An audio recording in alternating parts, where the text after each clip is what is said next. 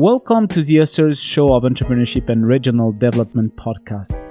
Each publication in our journal is a great opportunity to share significant and audacious contributions to a large audience. My guest today is Professor Diane Welsh from Bryan School of Business and Economics at the University of North Carolina at Greensboro. She published an article entitled "How Much Do Network Support and Managerial Skills Affect Women's Entrepreneurial Success? The Overlooked Role of Country Economic Development." She co-authored this paper with Orlando Llanos Contreras, Manuel Alonso dos Santos, and Eugene Kasiak. It has been published in the volume 33, issues 3 and 4 of Entrepreneurship and Regional Development, a journal edited by Taylor and Francis. Diane, welcome to our podcast. Thank you for having me, and I'm just delighted to share my research today with my colleagues around the world, and it's very exciting, and thank you for inviting me. Can you tell us what is the origin of your paper? Why have you decided to address this particular topic, and what is the question you aim to answer with your paper? Well, I've realized that only 10% of entrepreneurship research really looks at women entrepreneurs. So I started many years ago, probably around 2010, really looking again at women entrepreneurs. It was studied earlier, maybe 20 years earlier, and it was a lot of descriptive statistics. And I realized that really women entrepreneurs around the world hadn't been paid attention to or compared. So in 2012, I did the UN conference on women in Azerbaijan, and I gave the keynote address there. So I've continually studied women entrepreneurs to find out what they need to be successful and what elements vary around the world for them to be successful. So understanding the importance of entrepreneur networks and managerial skills on women's entrepreneurial success in countries at different stages of development is vital for many reasons. First, number one, the role of women in developing new business has gained increasing attention in recent years. But as I mentioned, we still lag behind most research in entrepreneurship. Number two, social networks and managerial skills are part of entrepreneurs' human and social capital.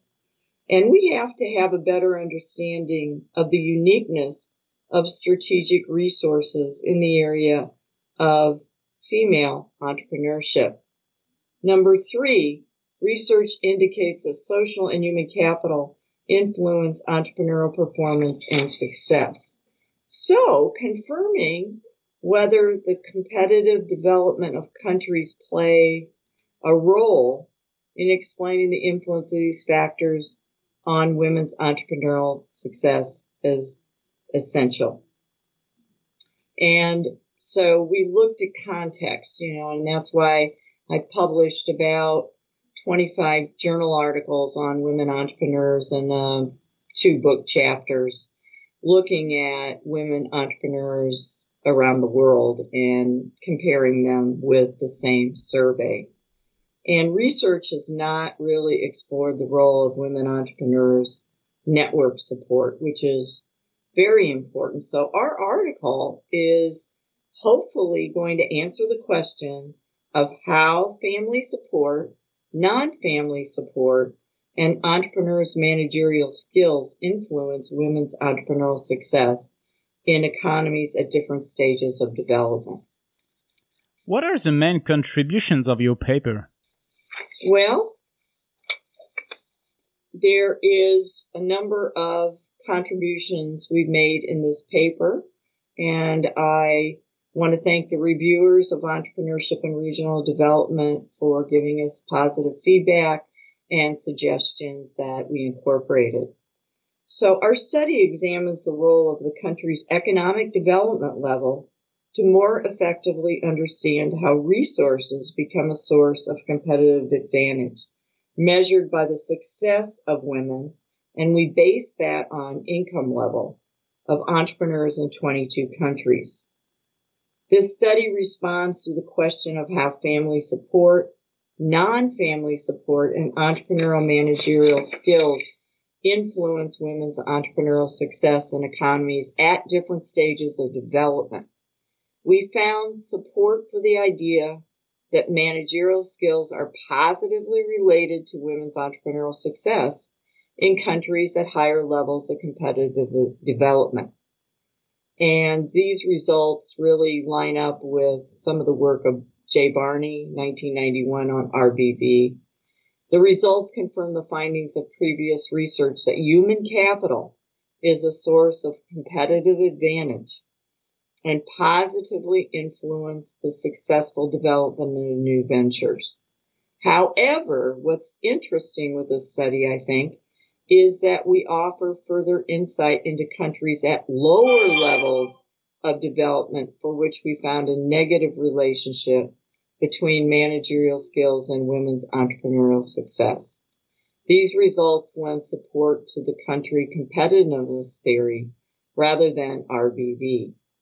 They suggest that a better position in terms of managerial skill is not necessarily a source of entrepreneurial advantage when the entrepreneur's engagement is short-term, but is a source of advantage in low competitive countries when entrepreneurial activities are really a necessity. What matters is not the capability of the manager, but the degree of motivation to engage in a high level of commitment to make the venture really successful. What was for you the main theoretical or methodological challenges in addressing such a question? Well, we can look at some of the limitations of it. Basically, the number of countries is limited in our study. We have 22 countries in our study that is published in Entrepreneurship and Regional Development, so that's pretty good. However, we had only at most 5 countries in the factor efficiency group, which was at the lower end of the economic and political spectrum. Second, for the most part, the sample was a convenience sample gathered from surveys by women's support organizations and networks that access the internet. The sample is diverse in terms of demographic characteristics, and women entrepreneurs without access to the internet were less represented in the sample, as well as those in rural areas. I really think we need to get more studies that really look at women in rural areas that are in the farming sector and agriculture, because in the lower economic countries, this is very much where their business resides. The data is cross-sectional and could not be generalized basically to other countries. And differences may exist in the economic situation in countries, depending on the time of the data collection. And we gathered data on these 22 countries between 2010 and 2018. And we only looked at success by income level. However, success, as we all know, is determined not only by income, but other factors such as years in business, which reflects the entrepreneur's opportunity cost in the labor market. So that pretty much explains some of the challenges we had with the research methodologically. During your research journey, what was your biggest surprise or maybe the most counterintuitive result? Well, I think that's a really good question. Thank you for that, Vincent. And I think our results suggest that access to non-family financial support does not mean the same thing as high and low competitive economies. And a lot of the research done on women entrepreneurs just generalizes this, and we really haven't looked at context. And I think really the better research now is looking at context, and that's not just with women entrepreneurs. We're really studying context over the spectrum and realizing that it's not the same. You know, it depends. It very much depends on where you're at, as well as the point in time. Theoretically, while financial support is likely related to formally regulated institutions in highly competitive countries, Such support refers to money lenders in low competitive countries where conditions are often disadvantaged. They don't have the value of the economic situation being regulated. This finding explains the negative relationship between non-family support and entrepreneurial successes in these types of countries in our sample. And so really, in conclusion, both the stock of resources, the managerial skills, and the flow of resources, which is family and non-family financial and moral support, can improve or worsen the chances of women's entrepreneurial success, assessed by income level, depending on the type of resources, whether they're managerial skill or social capital, as well as the family and non-family moral versus financial support that flow within the firm. According to our analysis, the way these resources interact with motivations, family and entrepreneurial priorities, and country institutional conditions can explain the differences in results in countries at different stages of competitive development. And I think, just from a very practical point, if we look at COVID-19 and what's happened through the pandemic, we've lost millions of women around the world in the workforce. And even more than before, it's really brought to light the importance of policies and support systems by the government, for instance, for elder care, for child care, so women can run their businesses and stay in the workforce. And many, we know that this is true for women that own their own business, probably even more so than women that work in a corporate or a small medium enterprise.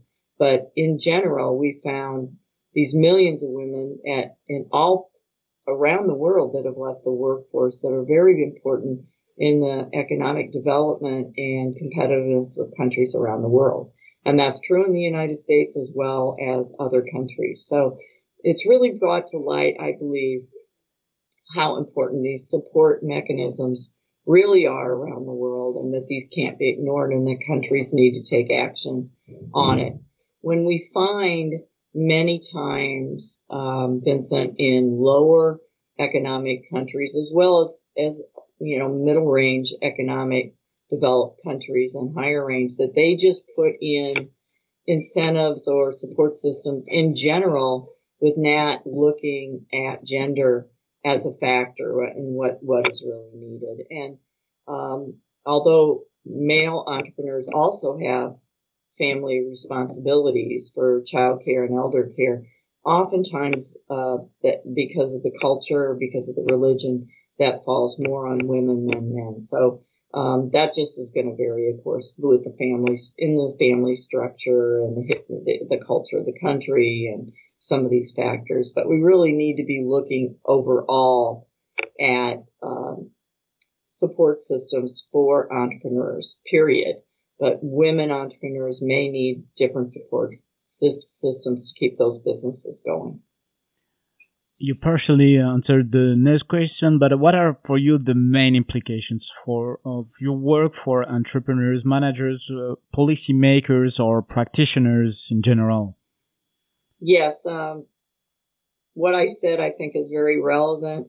Government agencies dedicated to supporting entrepreneurial activities should pay attention to the importance of non-economic support to increase the probability of success of new women-owned ventures. I think we're going to see, when we see some statistics come out, which we really haven't so far, that a lot of women-owned businesses have closed because of the support systems not being there. Formal support mechanisms such as mentoring, support, coaching activities are important and are encouraged. And these don't require a lot of economic resources, but have a high payback in terms of outcomes.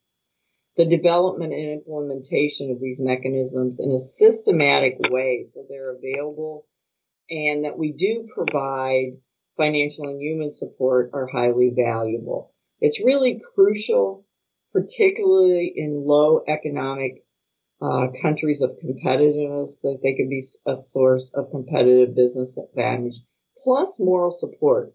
Female entrepreneurs need to assess the advantages and disadvantages of family financial support and how to ensure this work-family balance. Some of my other papers have looked at that issue and found that the strings that tie them to financial support with their own family are sometimes not worth it. There's some real negative about the family interfering in the business, and I've published maybe 5 articles on that. Government mechanisms and policies should avoid agency costs of the family's influence on business activity, as I just mentioned.